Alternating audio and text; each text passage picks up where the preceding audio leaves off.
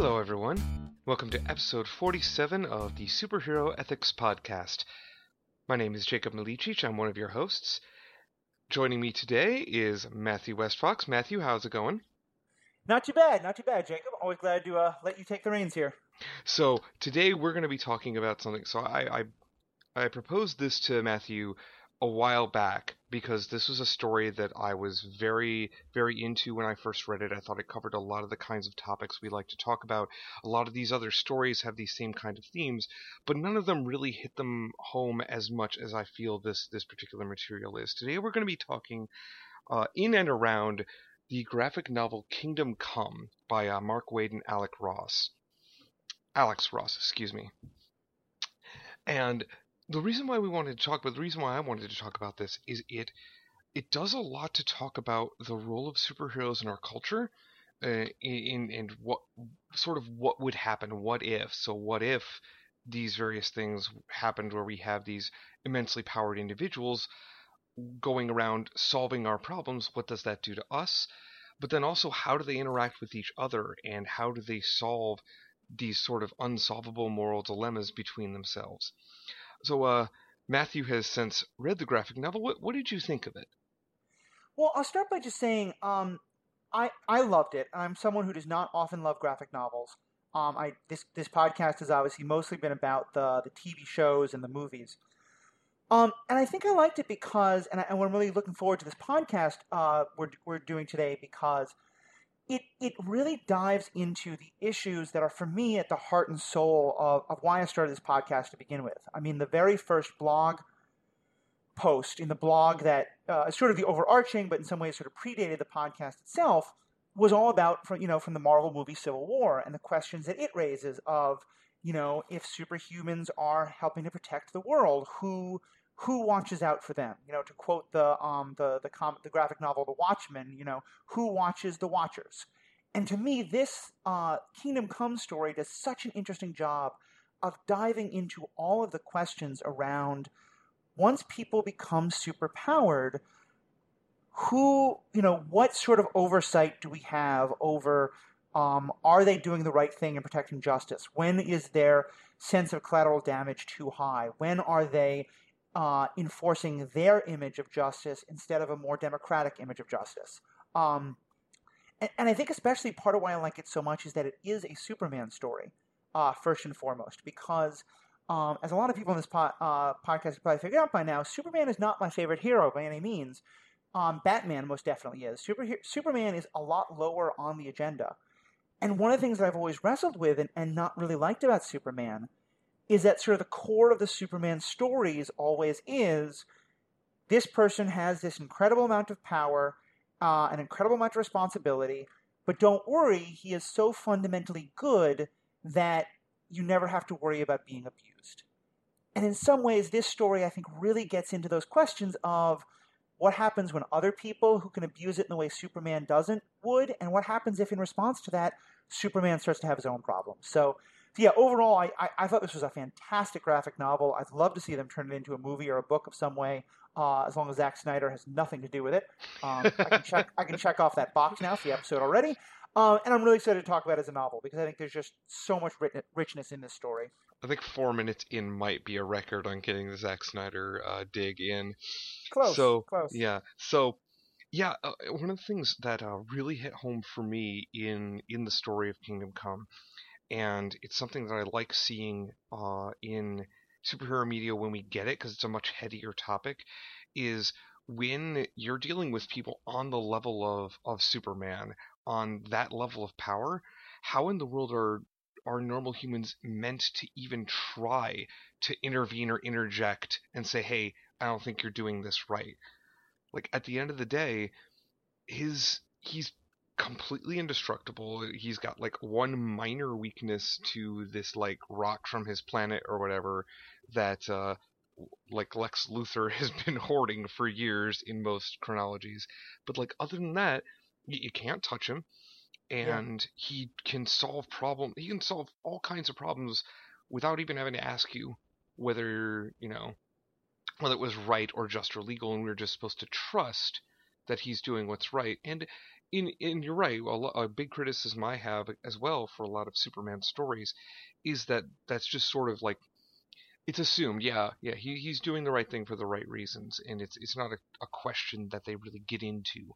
Right. Um, Whereas in this story, in Kingdom Come, it's central to the entire arc is humanity basically uh, giving up because the superheroes have taken over. The superheroes and supervillains have taken over their society. Nobody Yeah. nobody who's a human can play the game anymore. The game being life. The president of the United States is like no power because what are they going to do in the face of these immensely you've got people like Green Lantern and stuff wandering around, like who's going to stop him from doing what he wants to do? Yeah, I thought one of the most striking things that happens early in the first issue of it's a 4 issue run is it talks about how in the future there's no more Olympics. There's no more like striving for human greatness because we're sort of dealing with, a higher evolved, or however you want to describe it, different form of life, to the point where, you know, why does figuring out how much, what human being can run the fastest 100-meter dash matter anymore when you've got 10 different, flash level speedsters who can all do it in a millionth the time. Um, and that one little throwaway line hit me so hard because it got me thinking, first of all, just not about this idea of like, human achievement and what does that mean for humanity, but also in terms of why would you sign up to be a cop in a world where you know that superheroes are pretty much now enforcing all, criminal justice? Why would you try to become an EMT when you know that really like Wonder Woman's going to be there to like rush everybody in the hot, to take care of the people who need to be taken care of? Um, and I will say there was a little bit of frustration in this work that Wonder Woman is once again sort of the healer, caretaker role a little bit more than I think she needs to be, for kind of some gender reasons, and we're going to get more into that into her character. But I did really think it was interesting that this really forces us to ask, what happens to humanity when we start to put our faith in someone from the outside to come and rescue us, that we lose the idea to say, how can we develop something inside ourselves? And I'm going to go off on a bit on a tangent here, but I think it's very related. There was a great book that came out a couple of years ago called Waiting for Superman. And it's specifically about the education system and how to reform the education system. And that's obviously way off topic for this podcast and not what I want to go into. I'm not going to say I fully endorse the book. And, I definitely had problems with it. And who the heck knows how to fix that?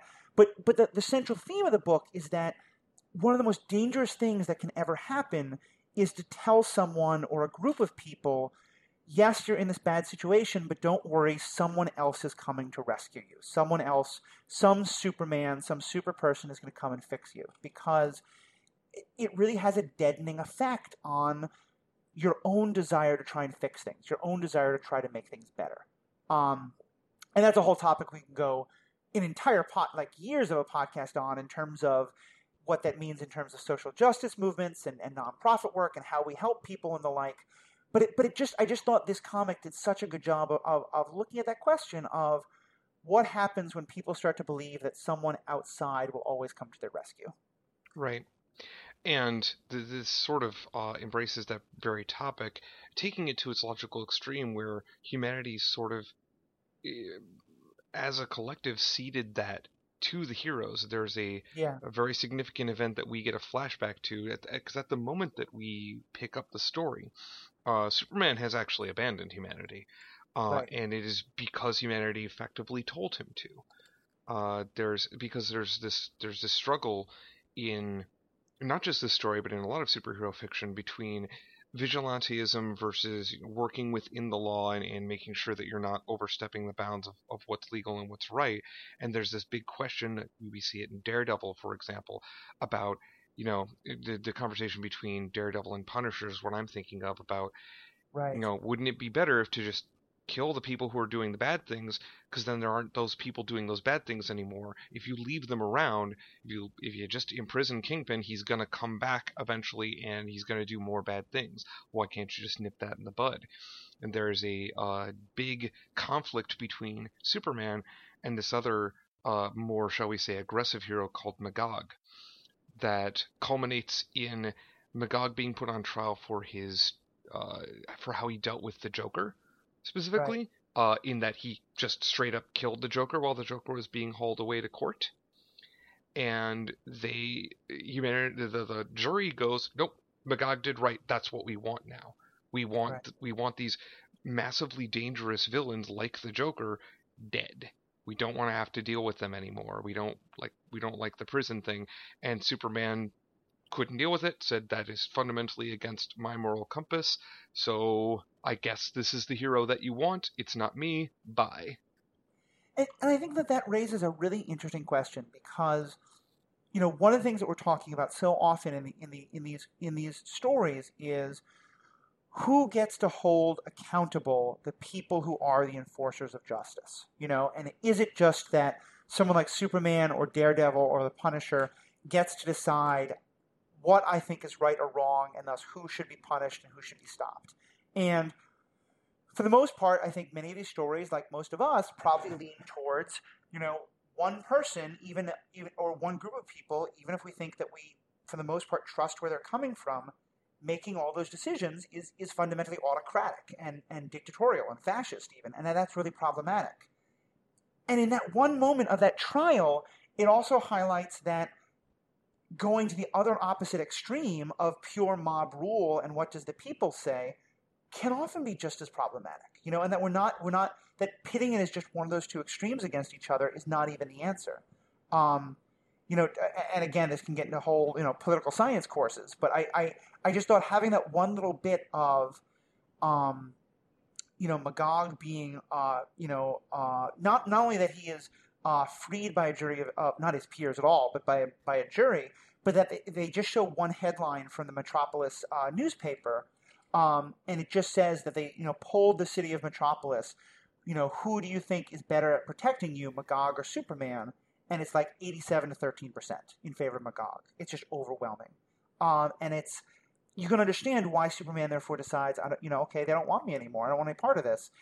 And to me, it just highlights that it can't be as simple as the people with all the power make the decisions, but it also just can't be mob rule. There has to be some kind of a balancing act of those two things. Right, especially since that populace at that point, again, we've led into this saying that this is a world now that is just almost dominated, and actually in a lot of ways is dominated by these powered individuals. So of course the regular squishy humans are running scared. You're not going to be making, as a collective, you're not going to be making the most rational moral decisions when you're terrified to go down to your local supermarket to get a Twinkie, right? Yeah. You're going to react out of that fear, and it's completely natural, and you're going to say, no, I want to make sure that those threats to my livelihood are gone. And so what they end up doing is endorsing this hyper vigilante style hero and that kind of justice, where now the heroes are hunting down and predatorially murdering these villains to get them off the streets, get them out of the populace, etc., which culminates into a significant event over the course of the book, because as it turns out, actions have consequences. And this is one of the parts where, as everyone who knows this is what I go for more than anything else. I feel like this book is such a wonderful commentary on our own real world, because that is a trend we see happen every time. I won't even say that every time crime gets bad in a society, but every time the perception of crime gets bad in a society, which can often be driven by reality, but often can be driven by media or by racism or things like that. When that kind of thing happens, public approval of sort of law and order campaigns and these kind of things goes way up.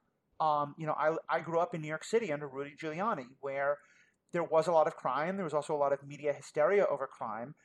And so Rudy Giuliani came in as mayor and put in a lot of, very strict policies that were incredibly racist and incredibly problematic, but that the people supported because it was, the answer to the fear of crime. Today in the Philippines, as I was rereading this just a couple of days ago, I kept thinking of what's happening in the Philippines, where you have a president who's basically given all of the public the right to commit murder if the person is a drug dealer. And to me, that's what this captures so well, is that that's the vision that can happen when not only do you have an incredible fear, but you also have people with incredible, almost unlimited power. And just what a scary combination that is.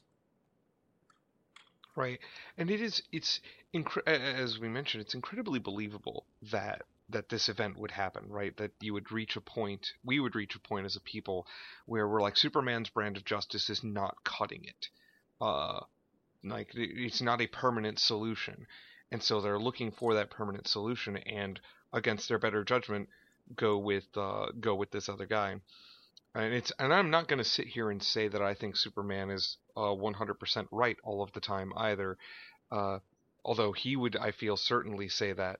Uh, we should probably have thought about this ahead of time and gotten somebody on who was a fan of Superman to defend him.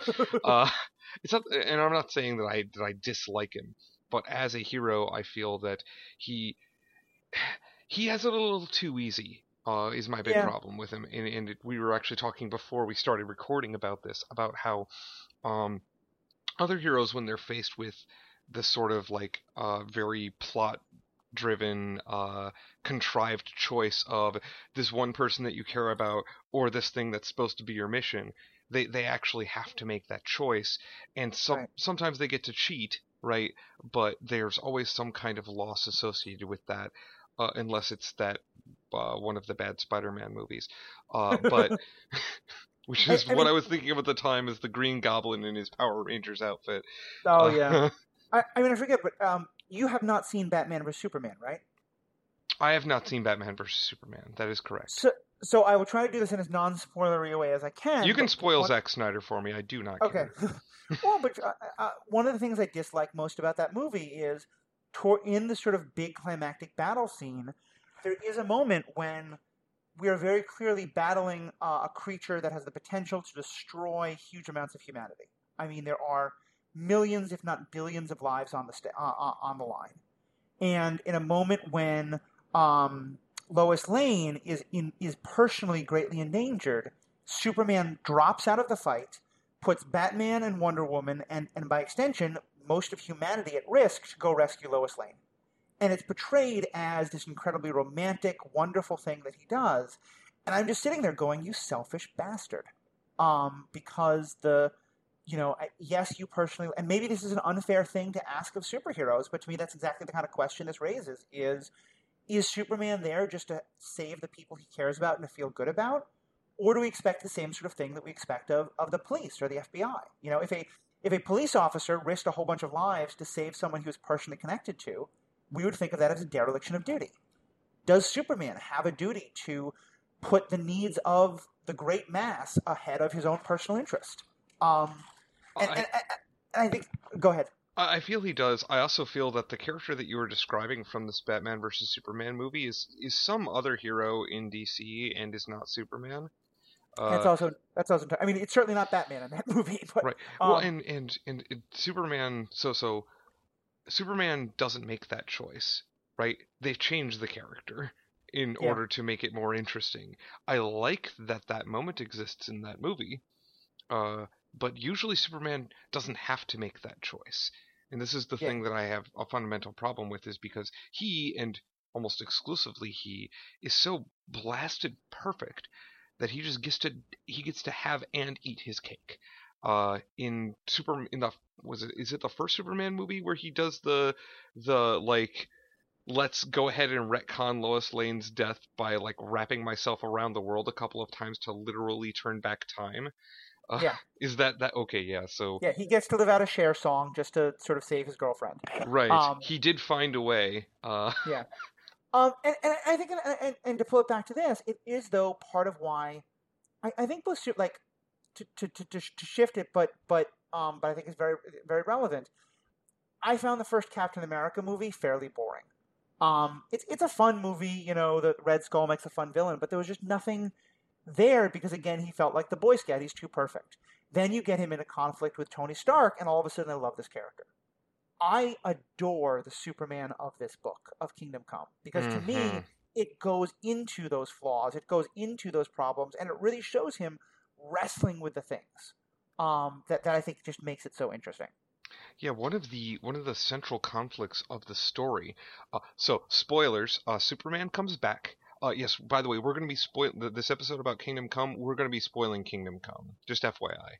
Mhm. So, but Superman comes back after some convincing and after a cataclysmic event.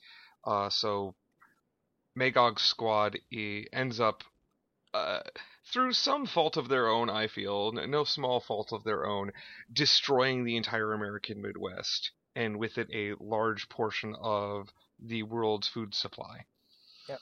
Um, And so, killing millions of people. oh That's yes, insane. also by the way, killing millions and millions of people, all trying to hunt down a single villain in a televised event that is basically harmless at that point. Right. So the definition of just completely over the top, and again, consequences to your actions.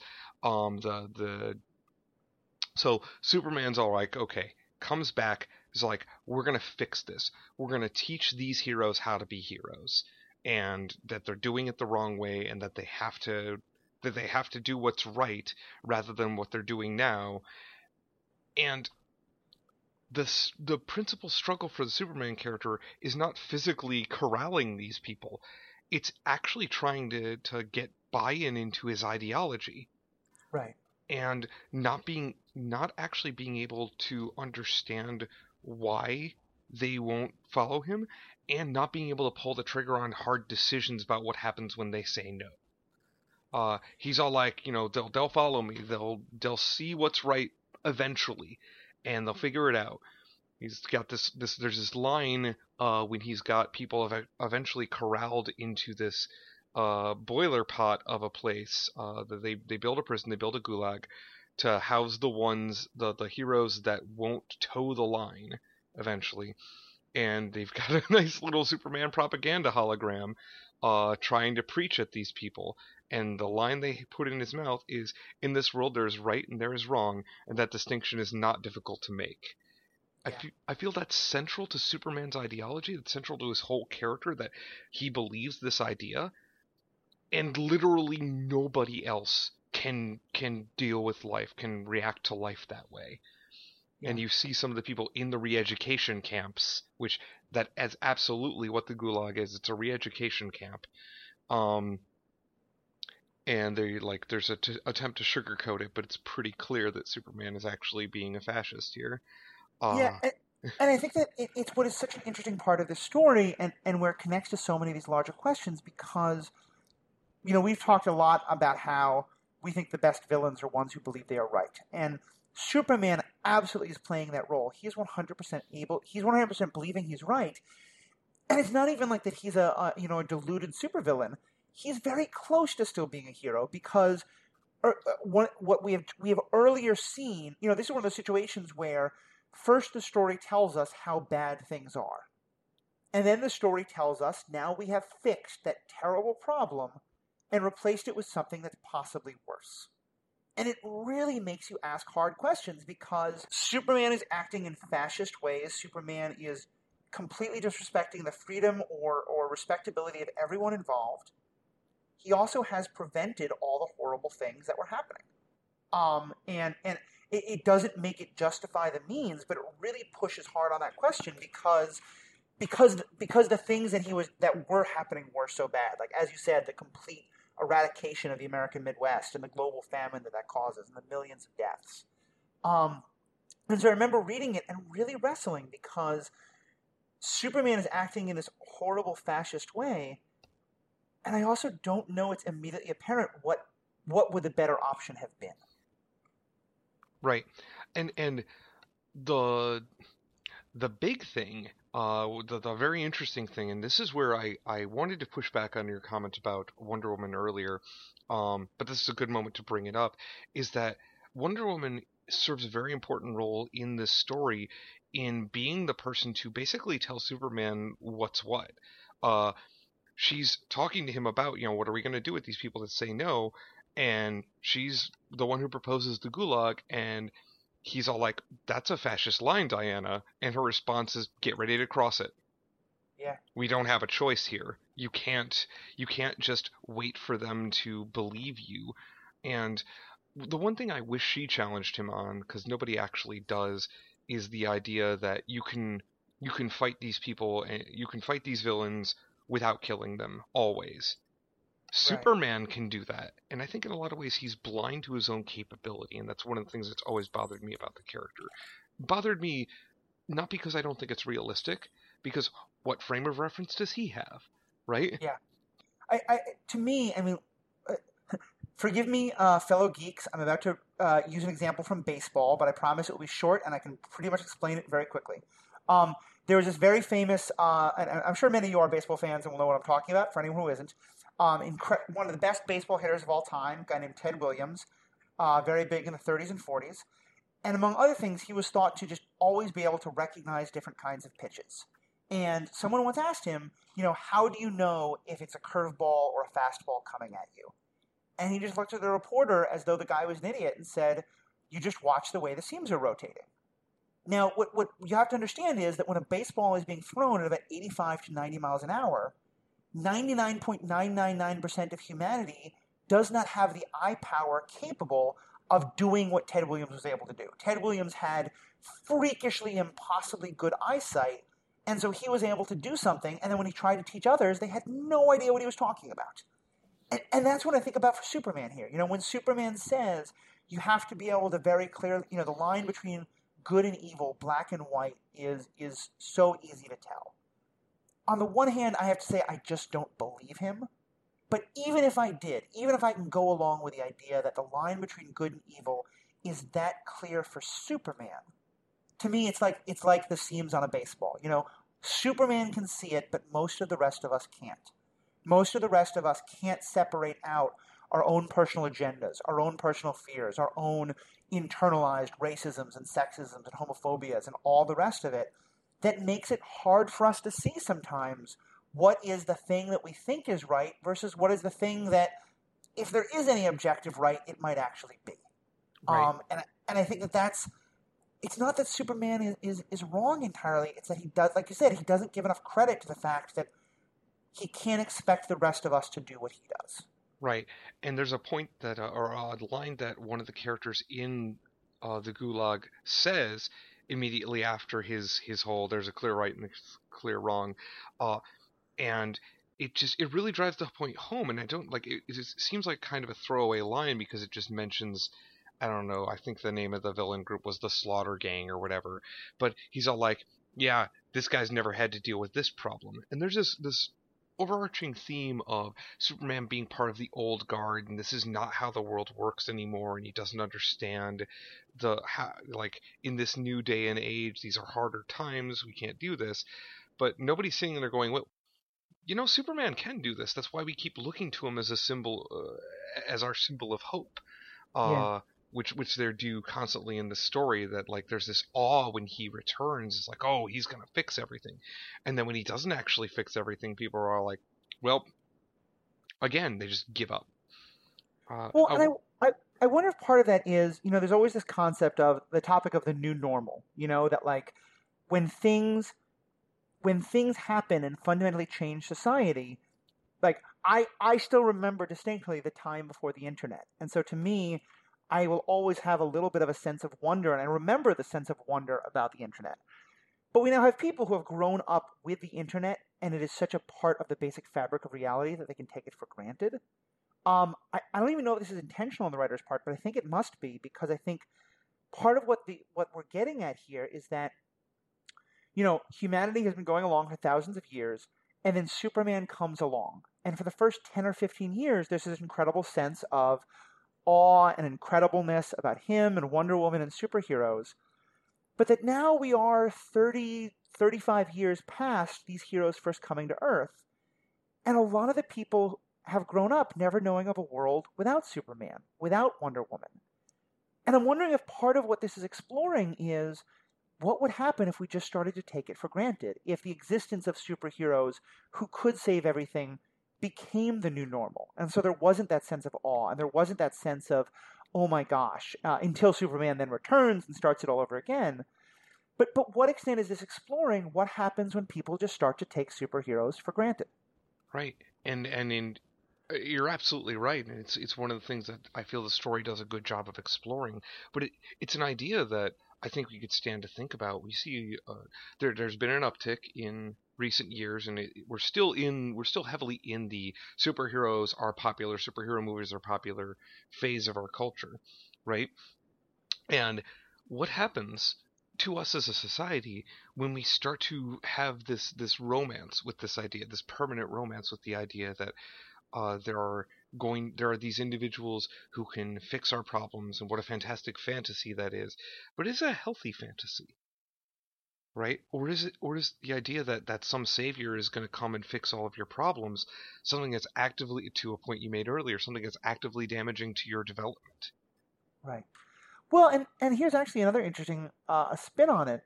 You know, Superman. At one point, they actually say that like Superman is both alien, but is also so. In some ways, he is the most fundamentally human person that's ever lived, because so much of what he is trying to do is to be the embodiment of human ideals and human morality.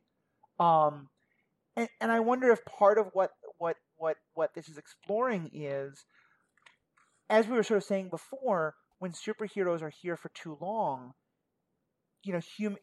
human development, human strive for excellence starts to fade. And what if part of what has happened is that's faded in terms not just of speed and strength, but also in terms of morality. Mm-hmm. Because if and this isn't really explored in the books, but I wonder if it's kind of implied, and I think it could be explored, is once you also now have Superman and Green Lantern and all these people deciding what is right and wrong and enforcing it, do you need PhDs in philosophy? Do you need people writing books of ethics? Because Superman's just going to tell you what it is. Especially if, like you said, Superman is always right about them. And I wonder if part of what this idea, if part of what is happening in this story, and certainly what could happen in a story like this, is by appointing some people the guardians of what is right and wrong, it hinders our own ability to wrestle with that for ourselves. And that's how we start to sink even more into that mob mentality that comes out when the people all choose Magog and things like that. And this is why I feel it is so critical and such a good. I'm really really pleased with the writing team on this one, with the people who came up with this story, because the perspective character that we are given, so the person that we're following through as they observe this story for themselves, with the ultimate objective being that this person is supposed to help inform judgment about a thing toward the end that's going to happen, um, is a normal person, but more than that, he's a pastor. Yeah. Right? This is somebody who people have put their faith in him to be a moral compass, but it's a human being a moral compass for other humans, not a superhuman being their moral compass. And so Right. he's going around, and in a lot of ways, kind of identifying a little bit with Superman's struggle. And I feel like that's very, I mean, it's almost a little too on the nose, but there's a parallel that can be drawn between somebody who's taken on that role for their community, and for Superman, his community is humanity as a whole. And the enormity of that burden uh, is going to weigh on, I don't care who you are, it's going to weigh on anybody, especially because I don't think you can, and this gets into my own personal philosophy, I don't think you can have a singular compass that answers every situation. And that Yeah. when, at one point in the story, Superman actually has a crisis of indecision, he can't figure out the right thing to do, because, as it turns out, there was no right thing to do in that moment. Um, and the choice that ultimately is made is, I feel, very beautiful, um, but yeah, he's just actually paralyzed by indecision, because you can't have a singular compass guiding you.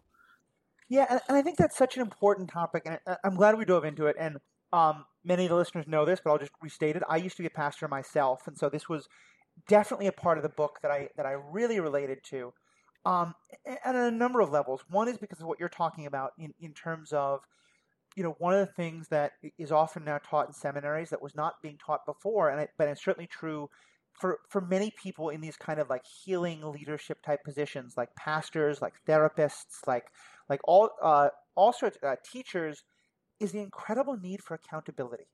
The incredible need that you cannot just be accountable to your own conscience and your own sense of right and wrong, like I said, to your own moral compass. You have to at some point be stepping back and saying, okay, who else is seeing what I'm not seeing? Who else is aware of the things that I'm missing, and what can you help me point out? And I think that's one thing the story gets into so well. I also think it's really important because, this story raises this whole question of religion in some very specific and in some ways that I found a little bit eye-rolly, it really gets into this idea of the religious aspect of looking for a savior. And I think it's a great thing to do around Superman, especially because Superman is very much written as a response to, and not just a response to, but a reflection of savior mythology. And here it's important to note, not of the like Jesus type, but specifically, he is written by two Jewish authors in the 1930s, basing him very much on Jewish messianic philosophy and thought. The Jewish Messiah that later Christians would think Jesus was, but that Jews to this day think Jesus wasn't and are still waiting for that Messiah figure.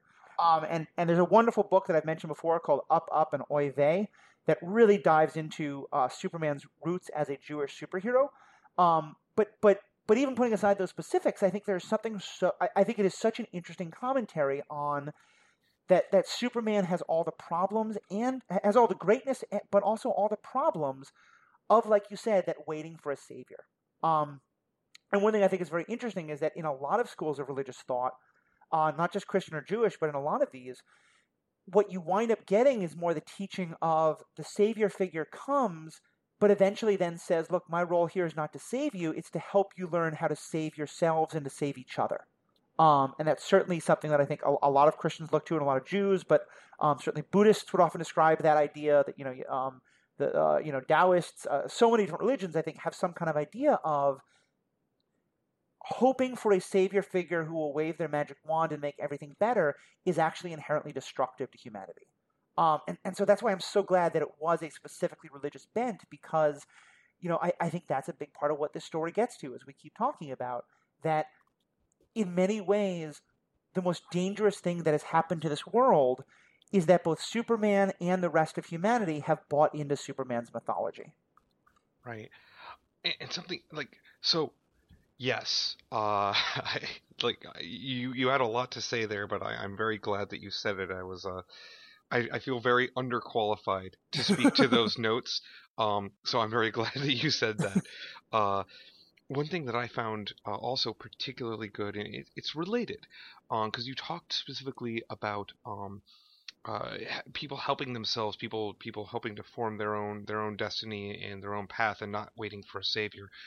The people that are doing that as the story unfolds, the people who are humans trying to save humanity, are actually Lex Luthor and Selina Kyle and Ra's al Ghul, like these. So this group of this rogues gallery of Superman and Batman villains are collaborating to try to figure out how they can retake humanity's destiny for themselves away from these hyper-powered individuals. And I found that particular story arc within Kingdom Come to be one of the most fascinating. Yeah. And unfortunately, or fortunately, depending on your take on the situation, as it turns out that Lex Luthor does have a personal motive behind this as well. So he's not being particularly altruistic, but one of his goals would be that humanity takes back its own destiny. And honestly, I was really behind that idea with the way the story was being portrayed. It was very clear that the metahumans were not solving their problem themselves. Yeah, I would say that was one of the few parts of the story that I was very disappointed by, because I wished we had had someone who really was acting just out of the fear of, humanity. What I really wanted was the Amanda Waller character. Right. The one who really just thinks humanity needs humanity only and wants to get rid of all of the superheroes, and just take care of things. Because I think that always has to be a legitimate option of, is this attempt to help us, to save us, especially if it's coming from an external source, not, is it actually doing any more harm than good? And I think that's one of the things that I wish Superman had ever done in the story, and I think maybe it is part of his fundamental flaw, that except for that one poll we see, he never actually goes back and sort of really, he tells the United Nations what he's going to do, But he never really spends much time saying, hey, listen, humanity, I recognize that all of us superheroes are causing a lot of problems. I want to serve you. You tell me what we should be doing. Because I think at the end of the day, and granted, this is going to get more into sort of political philosophy and the like, but I think this is so fundamental to all of these stories. The biggest problem I have with any kind of superhero justice is that you are linking the decision about what is or isn't just and the enforcement about what is and isn't just. And that this is supposed to be sort of fundamental to our American society and to a democratic society, is that the decision about what is or is not illegal and what is or isn't, okay around the world, that gets decided by civilians, and then the police or the military goes out and enforce it, but they have to follow the orders of the civilians. And that's certainly never perfectly done, but that should be the theory. And that's what we don't have here. It is always still Superman looking down and saying, you guys aren't making the right decisions, so I'm going to make those decisions for you. Right. It's a very and I'm apologies for people who are not familiar with the fiction, but my mind is very much stuck on this right now. It's the Skybreakers versus the Windrunners dichotomy from the Stormlight Archives by Brandon Sanderson. There are these two factions, being very brief, that are, one is entirely justice, laws of man, upholding the laws of man, and that is the extent to what they do. They intervene when laws are broken, regardless of the moral value of those laws. Mm-hmm. Whereas the Windrunners are entirely about what's right and don't give a toss about whether it's legal or not, or whether they're honoring this particular nation's codes. It's, this is wrong, so I'm going to intervene, or this is right, so I'm going to make sure that it happens. And so, in a lot of ways, Superman is very much like the Windrunners in that he's like, I know what's right, I'm going to make sure what's right happens. I know what's wrong, I'm going to stop whatever I think is wrong.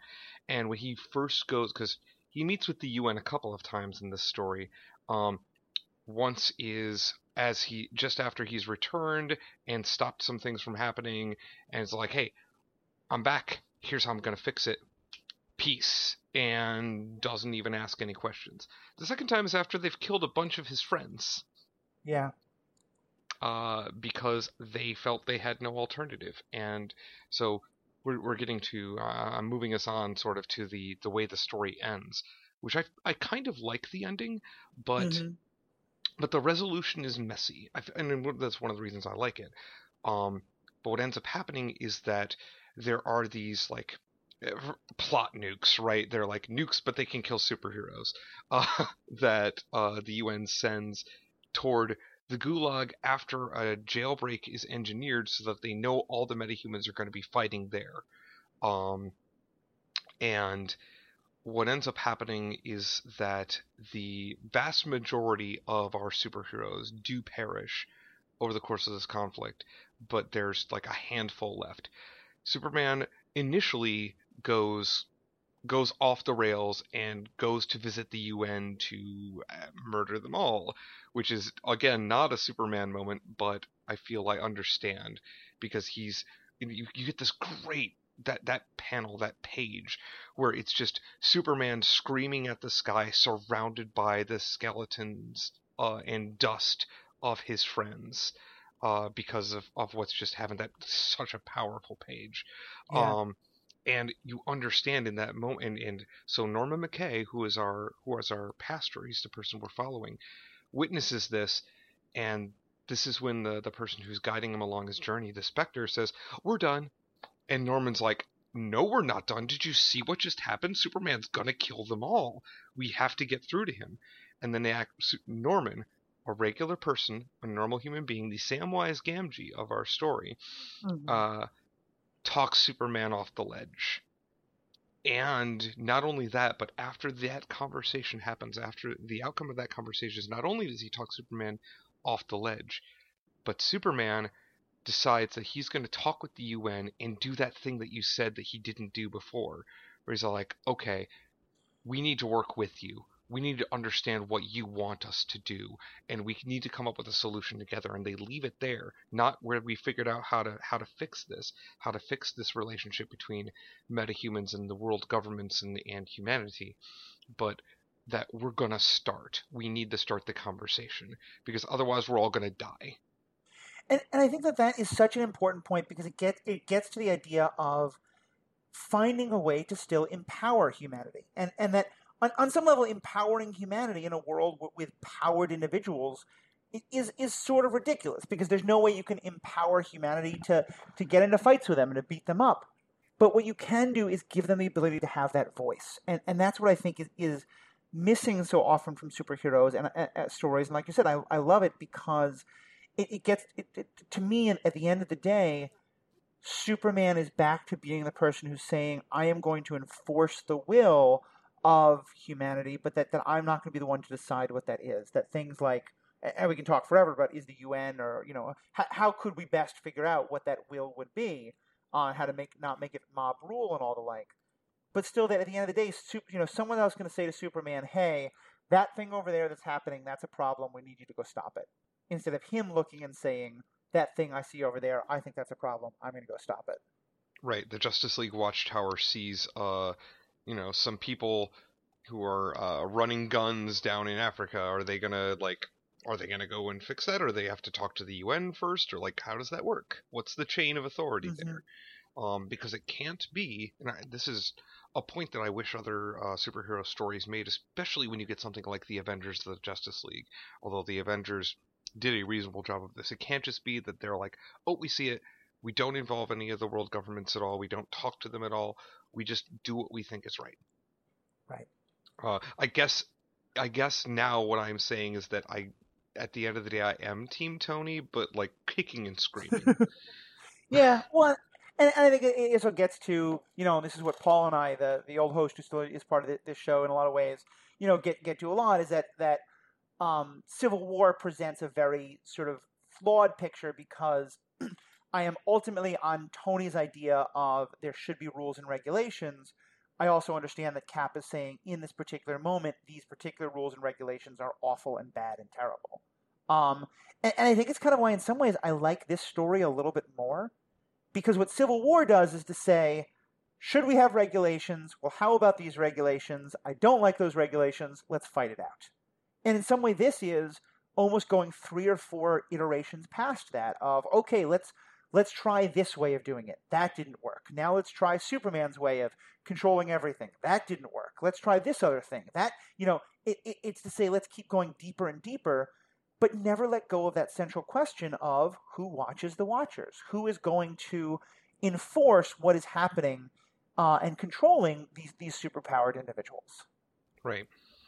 You could almost say there needs to be checks and balances.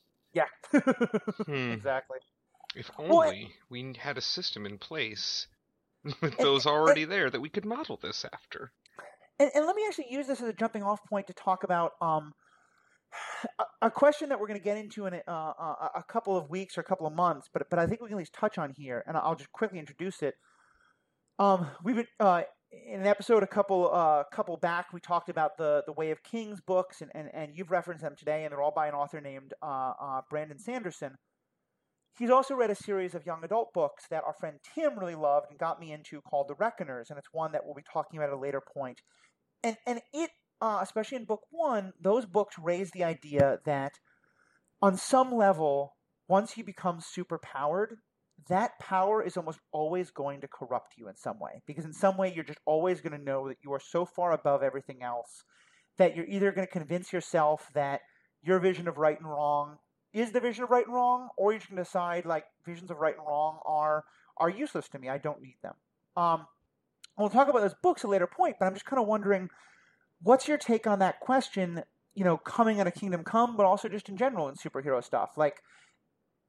Do you think, for the most part, when a person develops superpowers, are they going to be like Superman and have this just inherent moral compass that is so strong? Or is it a lot more realistic to think that when your average person develops superpowers, a lot of the time they're going to have real trouble discerning what is, if there is any objective right and wrong, what that is from their own agendas and personal moralities and personal vendettas and hates and all that. I would take it one step. Oh, so I will answer your question, but I'm going to answer your question by taking it one step further and say that I think that, in general, the average person who develops superpowers doesn't become a superhero. That they become a force for advancing their own agenda and slowly slide into supervillainy. Yeah. And understand that I'm a humanist, and I believe that we have an inherent understanding of what we're supposed to do socially between ourselves. That I believe very strongly in the good-natured spirit of humanity, but I feel that when we are tested our most is when we are placed in positions of extreme power or extreme privilege.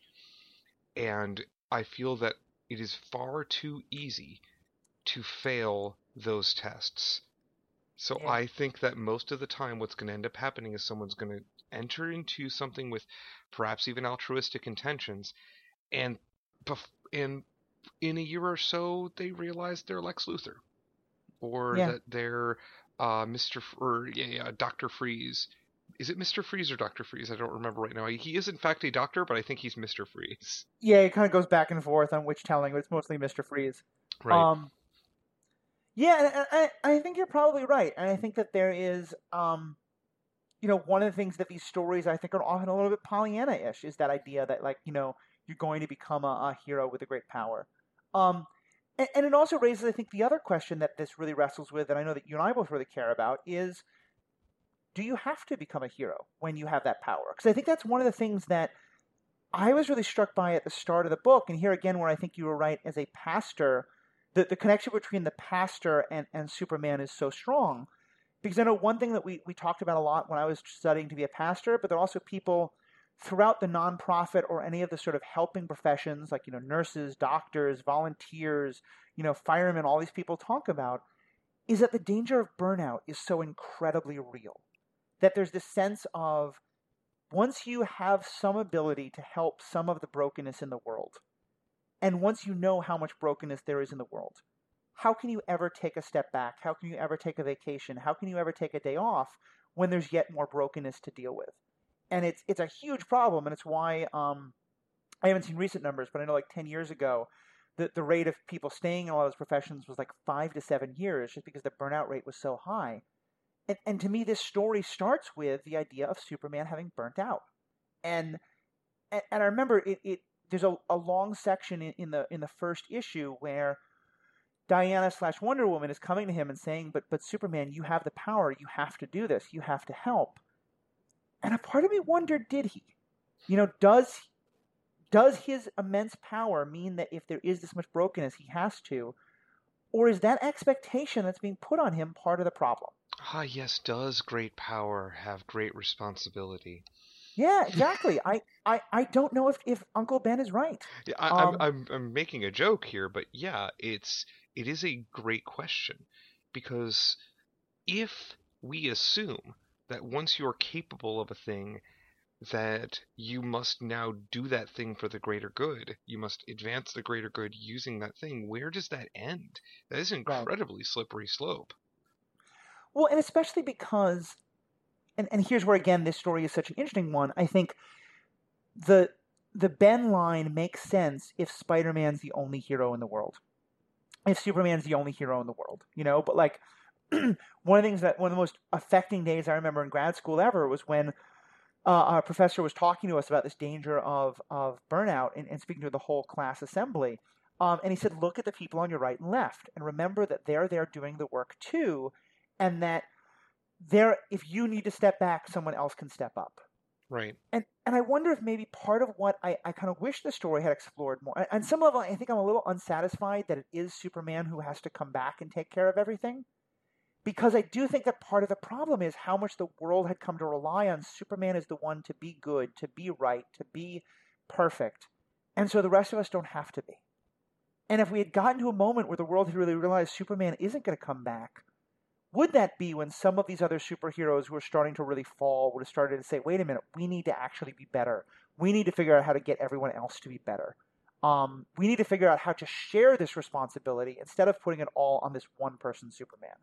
That Because would that would have been a it's great story. because it still kind of makes him be the superhero of the superheroes, doesn't it? Yes, and that's so. I feel like the world that we're being given in Kingdom Come is so fundamentally broken that they're beyond. I mean, what you're describing is like, well, why couldn't there have been another savior? Whereas the point is, of course, that they shouldn't need a savior. They all need to save themselves. But I don't think that because they know Superman's never going to die. Uh, there's always going to be that person going, yeah, I might be able to do this, but I'm not going to be anywhere near as good at doing it. I'm going to screw up, unlike Soups. So I'm going to wait for Soups because he's going to do it right eventually. And then everybody dies. Yeah. That's the way that story actually ends if Superman just doesn't take the mantle up again, which is very sad. But I also feel, again, very realistic. Once you've seen this, like, nigh unto godlike savior figure in our society, how do you backslide from that? How do Yeah. you go like, oh no, we're gonna go back to fixing our own problems? Nope, you become reliant on it and you can't take it away anymore, or it does so much damage. And here's where again, and I want to be very clear. I am sure that among our listener base, we have people of all faiths and of no faith, and all of that is wonderful and fantastic. And I'm saying this because I think it is interesting in terms of the mythology of religion. I'm not trying to give a religious lesson in any way, shape, or form. But I do think it's interesting that, at least in the two religions I know best, was Christianity and Judaism, essential to the sacred texts is the idea that by the end of the story, God has pulled away and is no longer there to, grant wishes and throw lightning bolts, but is now leaving humanity to try and learn for itself. I think this comes actually even clearer in Judaism than in Christianity, where in the Jewish Bible, the book of Esther is the last book in the Hebrew Bible, and it is the book in which God never appears as a character. Because it is supposed to be the book, as I understand it, as rabbis have taught it to me, where humanity is now trying to follow the teachings of the one who have come before, but is now learning to have to do it on their own. And now to take it to the mythology that Jacob, you and I started all these explorations on, Babylon 5.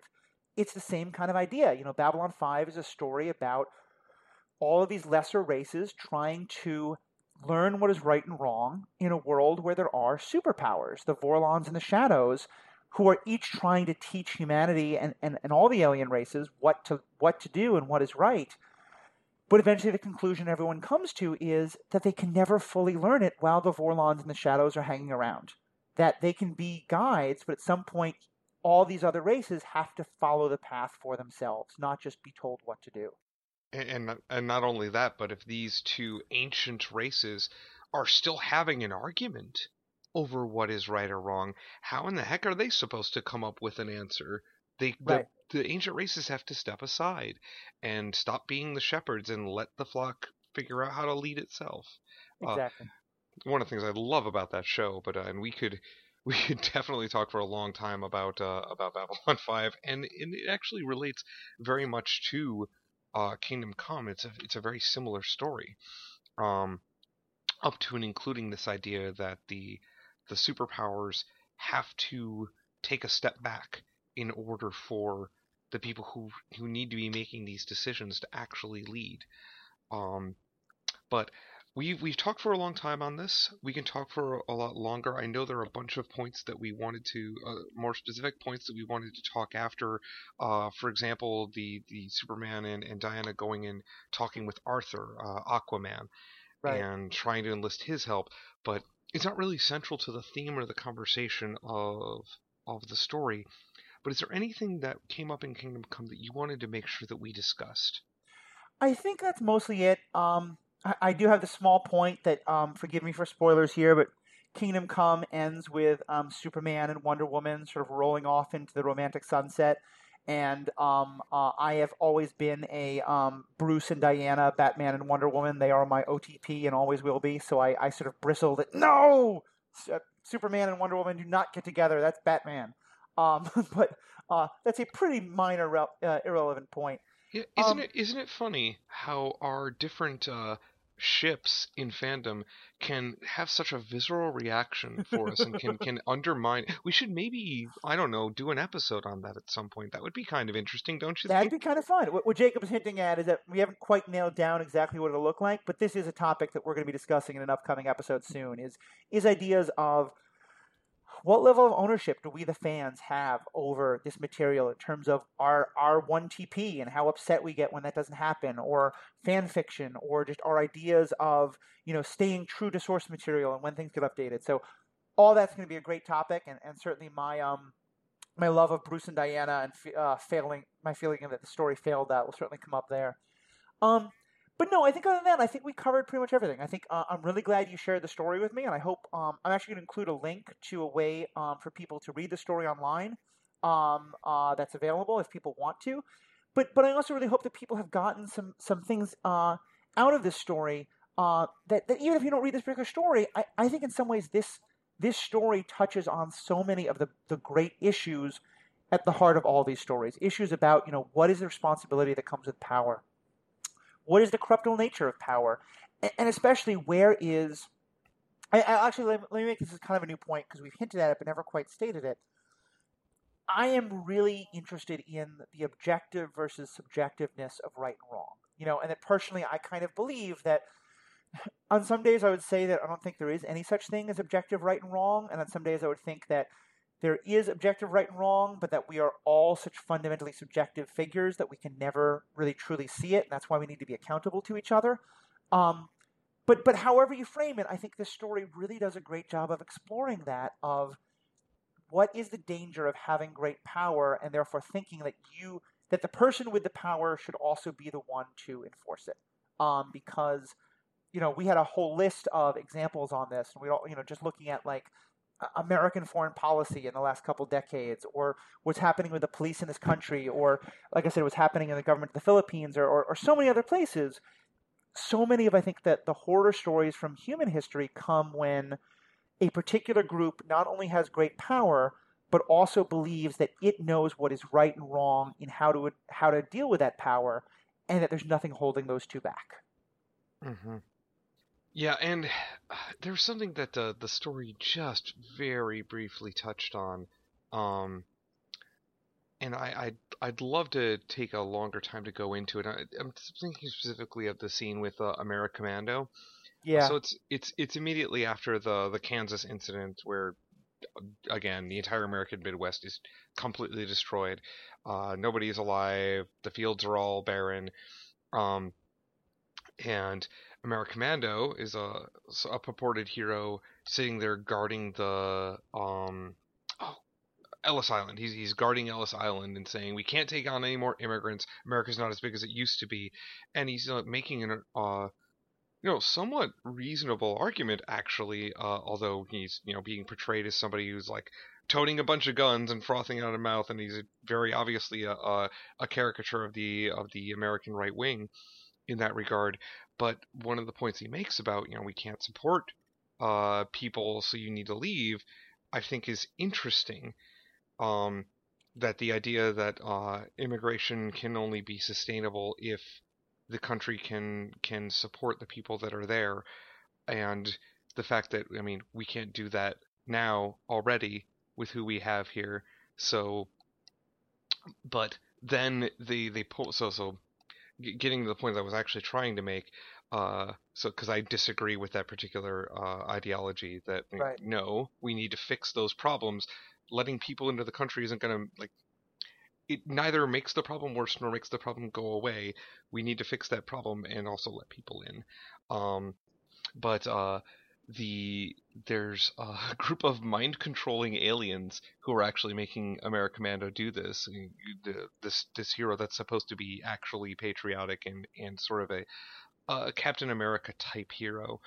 Um, and I just thought that was an interesting touch and it's Robin who ends up dealing with that particular situation before they Yeah. all open fire on the crowd. And this is the point where Superman returns, because innocent people are about to die, with America Commando clashing with another set of heroes who are all like, "No, stop it, America, love it or leave it."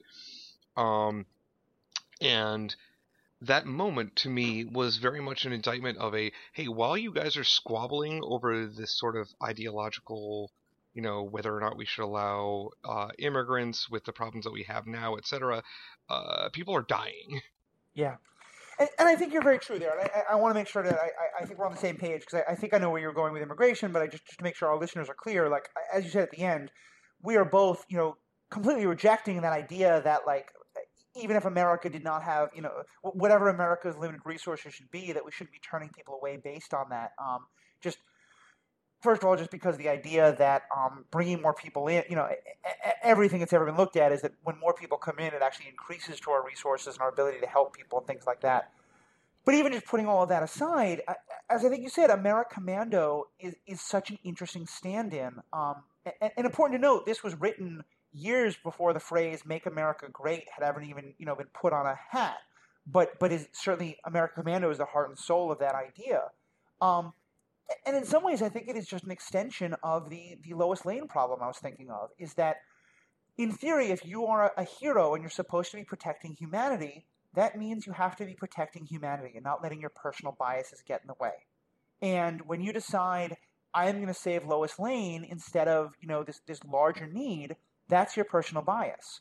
And when you decide, I'm going to save the American people instead of the world people, that's also your personal bias. And I think in both cases, it's that issue of the accountability again, because I say that blithely as though that's easy. I have to admit, if I had great power and one person who I dearly loved and I could see them right in front of me was in danger, or 100 nameless, faceless people who I had nothing except an abstract concept of, if those 100 people were in danger, I would probably dearly want to save the one person who I knew and loved and had a connection with.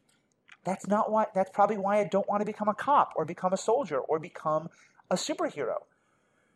And I think that this is good because it allows us to really wrestle with that, to say that I do think it's important that we hold our heroes to that higher standard of you can't let your personal biases affect it, but at the same time recognize that that's an incredibly difficult thing to ask of someone. Right, especially since there's no clear moral compass. I mean, what Right. what America Commando is doing here is he's like, I've sworn to protect these people, the people of the United States, and he sees the immigrants coming in as a threat, as a clear and present danger to the livelihood of the people he's sworn to protect. I'm 100% do not agree with his assessment of the situation, but I can understand how he came to that conclusion. And Right. that is the danger, and that is why you need external entities to check against the police and Right. against the justice system. And that's why we have to have we always have to have agencies that hold other people accountable, so Right. that there's never this one-stop shop for justice where somebody gets to make all the decisions. So basically what I'm saying is Superman is wrong, and America Commando proves it. Yeah, and I think you're right, because America Commando to me proves it in two ways. Because on the one hand, like you said, it's the need for accountability. You need someone else who tells America Commando, actually, those immigrants aren't the threat to the people you've sworn to defend, and here's why.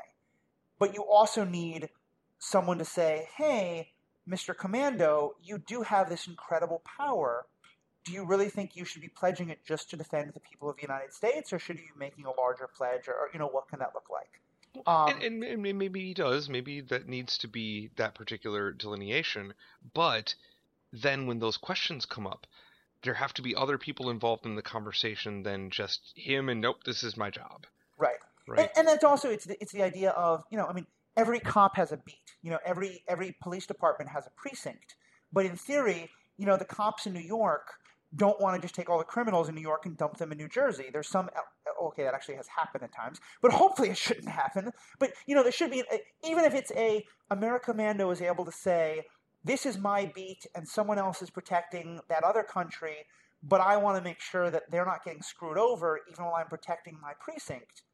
Whereas in the story, Americommando is basically saying, I am protecting the people I love, and to hell with everybody else. Right. And that's, I think, where we really lose it. Right. He is, as you so eloquently put it, saving Lois Lane, rather than the 1,000 or so nameless people.